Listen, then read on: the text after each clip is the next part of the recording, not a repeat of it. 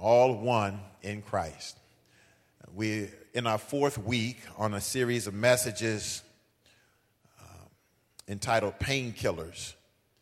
These messages are designed, and we're hoping that they will help us deal with issues and know what the Scripture says about issues that are devastating and often cause us to be numbed to the goodness and the grace of God.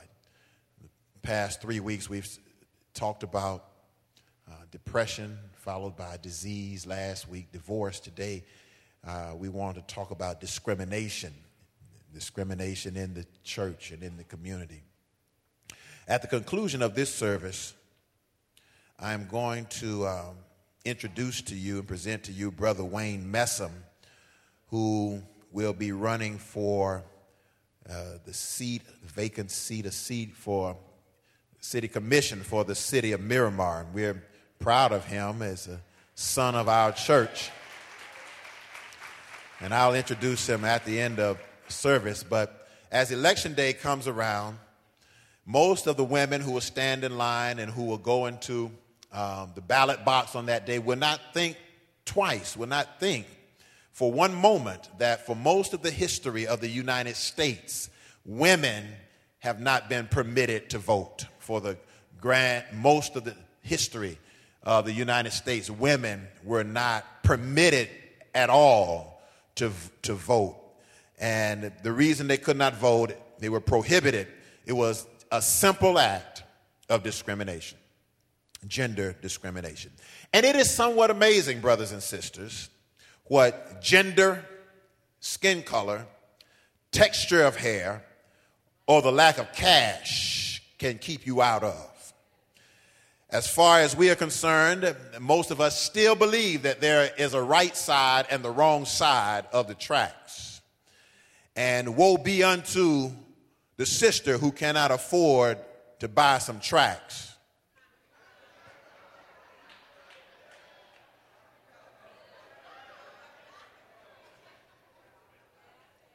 You may not be able to get in the door without some tracks.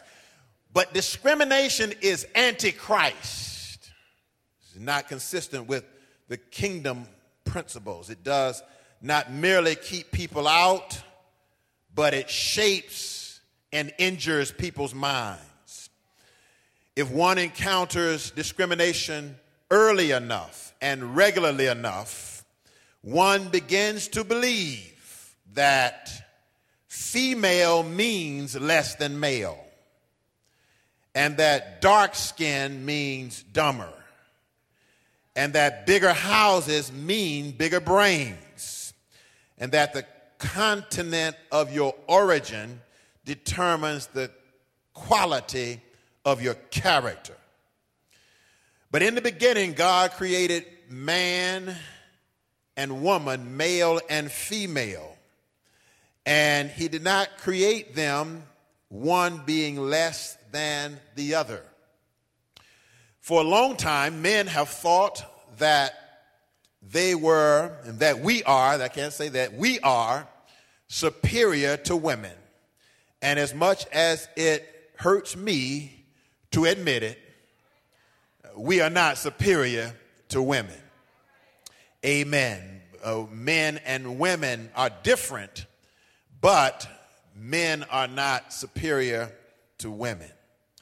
When you read the Bible, the biblical narrative shows us that very early on, Cain thought that he was superior to his brother Abel. He did not have to put forth the same effort. He didn't want to put forth the same effort, but he wanted the same degree of blessing and thought himself superior. And he put in motion the tendency, people, to think that they are superior to others. The British, the Spanish, the French, the Portuguese, and the Germans all thought that, but they are all wrong. Discrimination is divisive, and there's no place for discrimination in the church of God.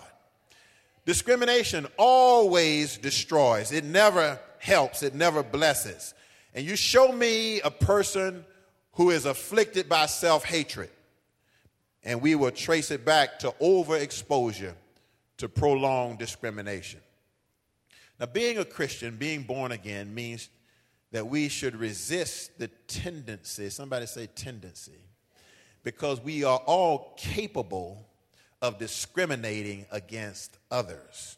We should resist the tendency to discriminate against others. For your worksheet, as we begin to fill in the blanks on our worksheet, the will of God is accomplished through unity and not through division. Psalm 133 says this: how beautiful and how pleasant it is for brothers and sisters to dwell together in unity. Discrimination, in other words, is wrong and unacceptable in the church. Ephesians chapter 4, verse 2 and 3 says, be completely humble and gentle. Amen. Somebody say humble and gentle. And then it says, be patient, bearing with one another in love. Make every effort to keep the unity of the Spirit through the bond of peace.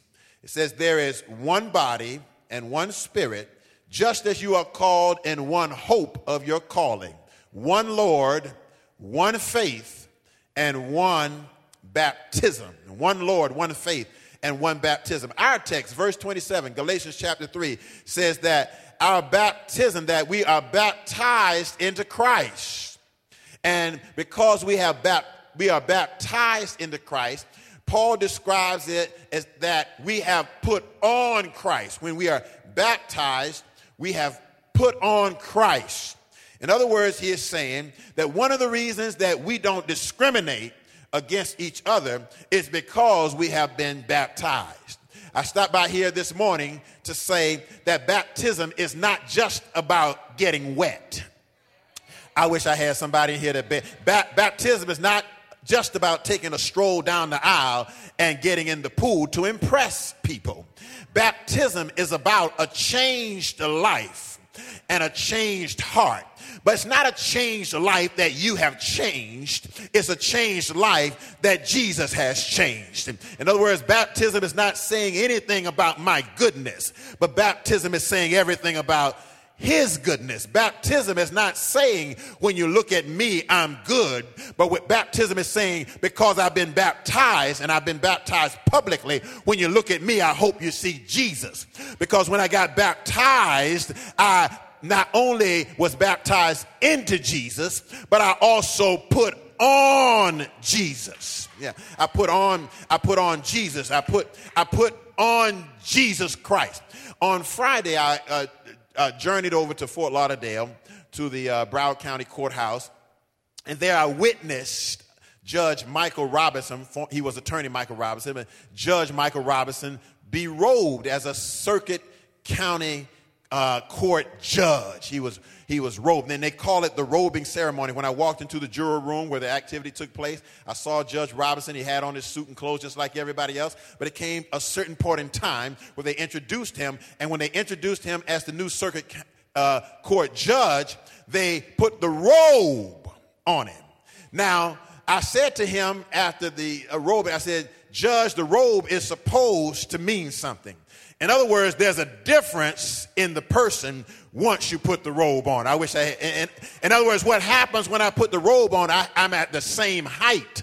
I have the same weight. I have the same skin color. I have the same genetic code. But when I put the robe on, that is an indicator that there's a greater expectation of my life. And how I behave has to be dictated by the robe that I wear. I can no longer function according to the whims of my own personality and the dictates of my own character flaws. I have to rise above it because I'm wearing the robe of justice and the robe of impartiality. But my brothers and sisters, it's also the same for us who are Christians.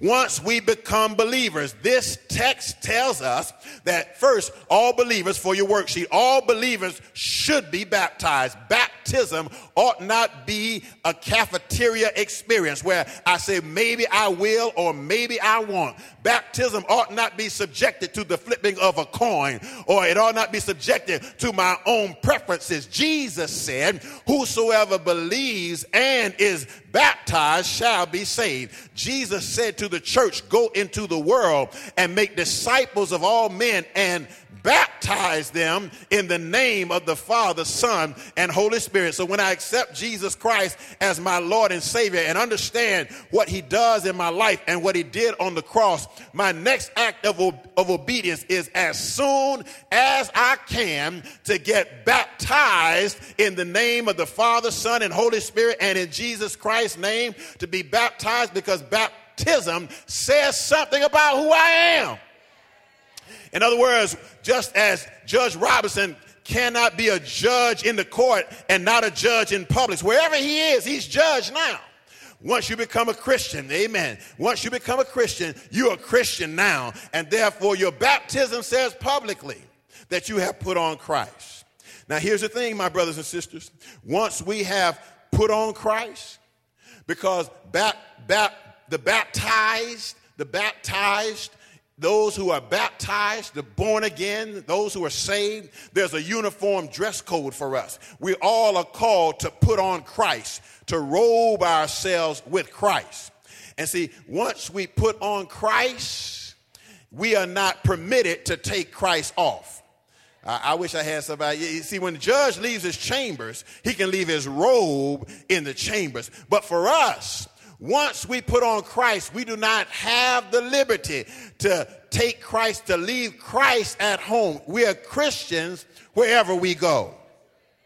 Amen. So I just want to say, however you love to dress, when you come out the house, I believe in being dressed. You can dress to impress, shine your shoes, get your Armani suits or your Versace or your Fat Farm or your Rockaware, whatever you like, whatever you can afford, put it on and look good. But that's on your flesh. You must make sure, though, that your spirit is clothed. Come on now. Clothed with Jesus Christ. What's going to give you power in society? What's going to give you strength? What's going to help you sustain your character? It's not the fashion that comes from Paris or New York, but it is the fashion that came from the cross on Golgotha's hill when I put Jesus on. And so Paul says that we're clothed with Christ. And once we put him on, we don't take him off. Baptism points to a spiritual work in my heart. When I get baptized, I say, God has done something in my life. And I cannot desecrate the new birth.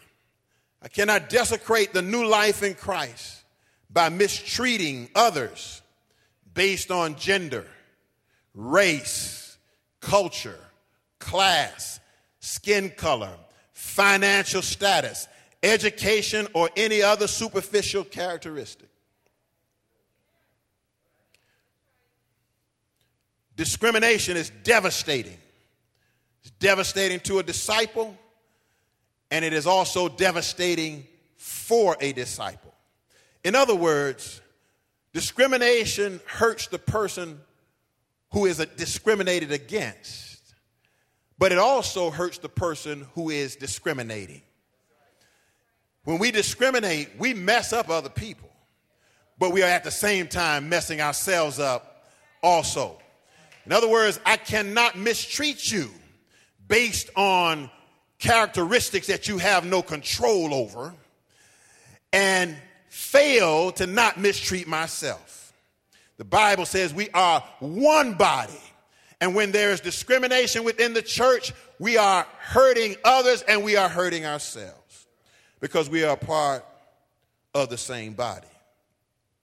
So if I hurt you, look over you, look past you, judge you, ignore you, exclude you because of some physical characteristic or place of origin, the color of your hair, the length of your hair, where you're from, I'm not only hurting you, but I'm also hurting myself. Now, I wish the church were not guilty of discrimination, that this was only a problem outside of our doors that we had to deal with. But the truth is, discrimination also takes place within the context of the church. Paul talks about three types of discrimination here. He talks about ethnic discrimination. There's neither Jew nor Greek, Jew nor Gentile. We're all one. He talks about class discrimination. There's not bond or free. He talks about gender discrimination, male or female. We're all one in Jesus Christ. But I want to submit another type of discrimination that takes place in the church, other than ethnicity and class and gender, and that is a discrimination that takes place based on spiritual gifts, based on spirituality, how we perceive one another spiritually. You see, one type of discrimination, class discrimination, may be based on the have cash and the have not cash.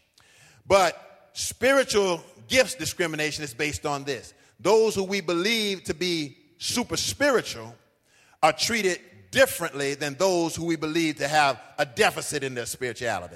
Y'all are quiet on me, but I know I'm bowling down a lane here. Yeah, those who know the language of the church, praise the Lord, I'm blessed and highly favored, too blessed to be stressed. Hallelujah. Thank you, Jesus. Hallelujah is the highest praise. Those who know the language may be treated differently than those who don't talk in such codes.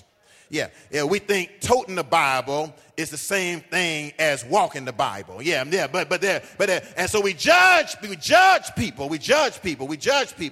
based on how we perceive them to be spiritually. I'm by myself, but I'm going to make it. They're discriminated against based on how we think they are measuring up on the litmus test of spirituality. And see, this is what took place in the church at Corinth. Paul did not have to deal with gender issues or race issues, but there was another type of discrimination taking place where those who were super spiritual were mistreating those who they thought were less spiritual.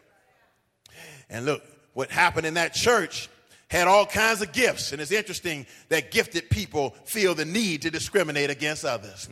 When God has blessed you already, come on now, when God has already opened up doors of opportunity because of your abundance of giftedness. And sometimes those who are most gifted feel the need to use their gifts and the power and the influence that their gifts give them to keep others out. But I know that being a Christian is not about keeping anybody out. Being a Christian is about opening the door as wide as we can and letting as many people as we can into the kingdom of God. And so in the church at Corinth, what was happening was that the prophets were dissing the teachers. And those who talked in tongues were dissing those who had wisdom. And those who were administrative in their gifts didn't like the people who had creative abilities to teach and communicate. In other words, if you weren't in my camp, if you weren't in my group, if you weren't in my clique, if you didn't roll with me in our giftedness, I wish I had some help. If you didn't talk in tongues and if you didn't interpret tongues, that's one camp. Those who were administratively strong, they hung together. But the body of Christ is not meant to be divided into sections. It is designed that all of these gifts would work cooperatively together so that the kingdom of God, not the gifts of God, but that the kingdom of God might be exalted. The doors of the kingdom, not the doors to the gifts, but the doors to the kingdom might be open. God will take care of the gifts. He wants us to take care of the doors of the kingdom so that others might come in. While we get focused and stuck on our gifts, what happens is that we become so preoccupied with our giftedness is that we force other people to be excluded. Yeah, there are literally some camps, some groups, some organizations, some press cells, some groups that folk can't get in because they're not spiritual enough.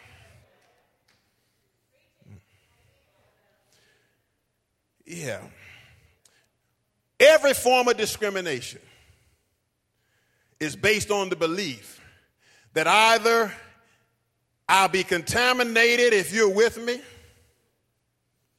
and my gift will be diminished, or it's based on the belief that if you get yours, I can't get mine. In other words, there's not enough to go around. It's what Stephen Covey calls the scarcity mentality. Yeah, that if you get yours, there won't be enough for me. But I have good news for us today, that we're not serving the federal government and waiting in line for them to distribute us some stamps or some cheese. Cheese might run out. Come on now. We're not waiting for some peanut butter and some jelly, from the federal government. That might run out. We're not waiting for the federal government in terms of making sure that our health care is in line. That might run out. We're not talking about the creator of Social Security. That might run out. But we're talking about a God, yes, God who created the heavens and the earth. The Bible tells me that there is not, nor has there ever been, nor will there ever be any shortage in God. That's why I like Paul, who said that, listen, Paul said, I know y'all think I'm stuck and I'm dependent on y'all and that I'm not going to make it. He said, but let me drop a little something on you. My God shall supply. Oh, y'all need to check this. He said, he shall supply all of my needs, not according to the riches of Rome, not according to the riches of Thessalonica, but according to his riches in glory. And then he put something else, by Christ Jesus. He said, yeah, there's not going to be any lack nor any loss, because my supply is all tight. My supply is inexhaustible, and the one who supplies it never runs out. And see, my brothers and sisters, we don't have to discriminate, because God has your blessing on lock. Can I get some help? There, listen. You ain't got to discriminate. You ain't got to stick your nose up at anybody. You got to talk behind somebody's back. God has your blessing on lock. There's nobody that can stop you from receiving what God has for you. And the Bible says that whosoever shall call upon the name of the Lord shall be saved. The Bible says you shall receive power when the Holy Spirit comes upon you. Just as one person can receive it, so can you.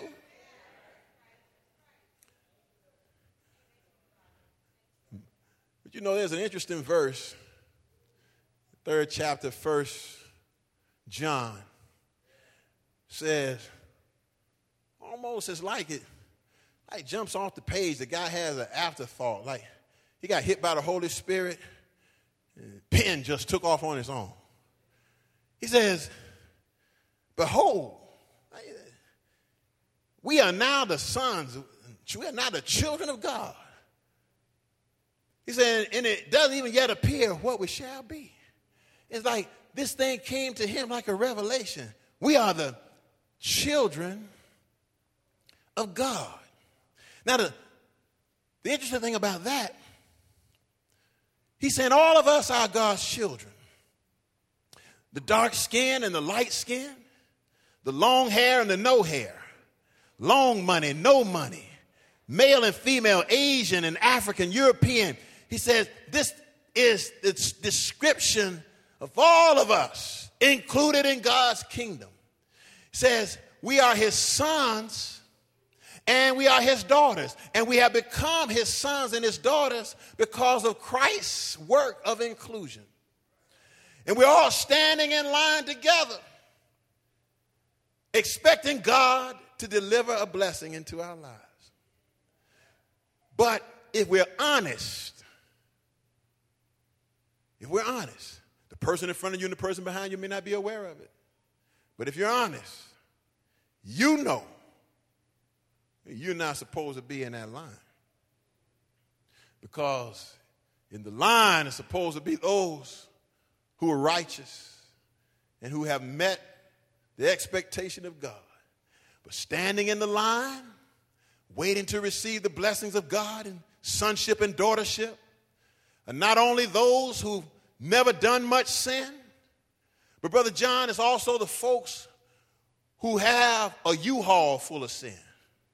Yeah, standing in the line are the liars and the cheaters and the meddlers in other people's business and the drunks and the druggies and the stingy and the arrogant and the selfish and the proud, all standing in the line, check this out, expecting God to answer prayers, provide blessings, watch over their lives, protect them, lead them, guide them.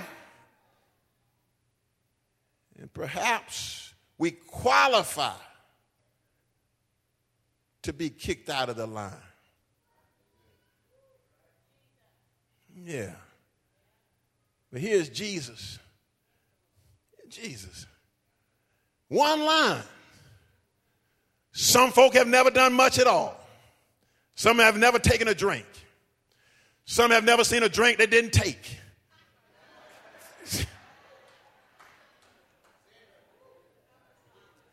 Some have never cheated on their spouse. Some have a horrible record of fidelity. Some have never missed a tithe. Some have never paid a tithe. Some have never witnessed. Some witness with their lives every day. Some do not practice dishonesty. Some are dishonest. I'm not talking about before they're saved. I'm talking about after they know Christ. And yet God does never send us a text message, an email, a fax saying, get out of the line. Oh, I don't understand it. I don't understand. Behold, now we are the sons and the daughters of God. Oh, I know we should be kicked out. I know we should be left off. I know I'm disqualified. But because of something called the grace of God, grace and mercy don't qualify. I disqualified myself. I know in my heart. And yet, he says, stay in line. What kind of God is that? Oh, I know we can rise above our superficial pettiness of excluding and looking over other people. If God can look over our stuff and say, stay in line, I know we can rise above our pettiness. Oh, we have a great God, don't we? We have a great God. Oh, I'm about to shout when I think about the goodness of Jesus and all that he has done for me. The fact that I woke up this morning, not on my own merits. The fact that there's food that I didn't provide and resources and health that I didn't provide. The fact that I have a mind to even want to be around Jesus. You know, when I think of the goodness of Jesus and all that he's done for me, I wish I had 2 or 3 people in the house that would just give God praise for what he has done for you, where he has brought you from. Anybody in the house ever been stuck and could not get out? But you're out today. Oh, hallelujah. Wasn't our own merit. I know we can get over it. I know we can get over it. I know we can become a people that rises above the pettiness and rest and trust in the grace of God. Clap your hands and give him praise.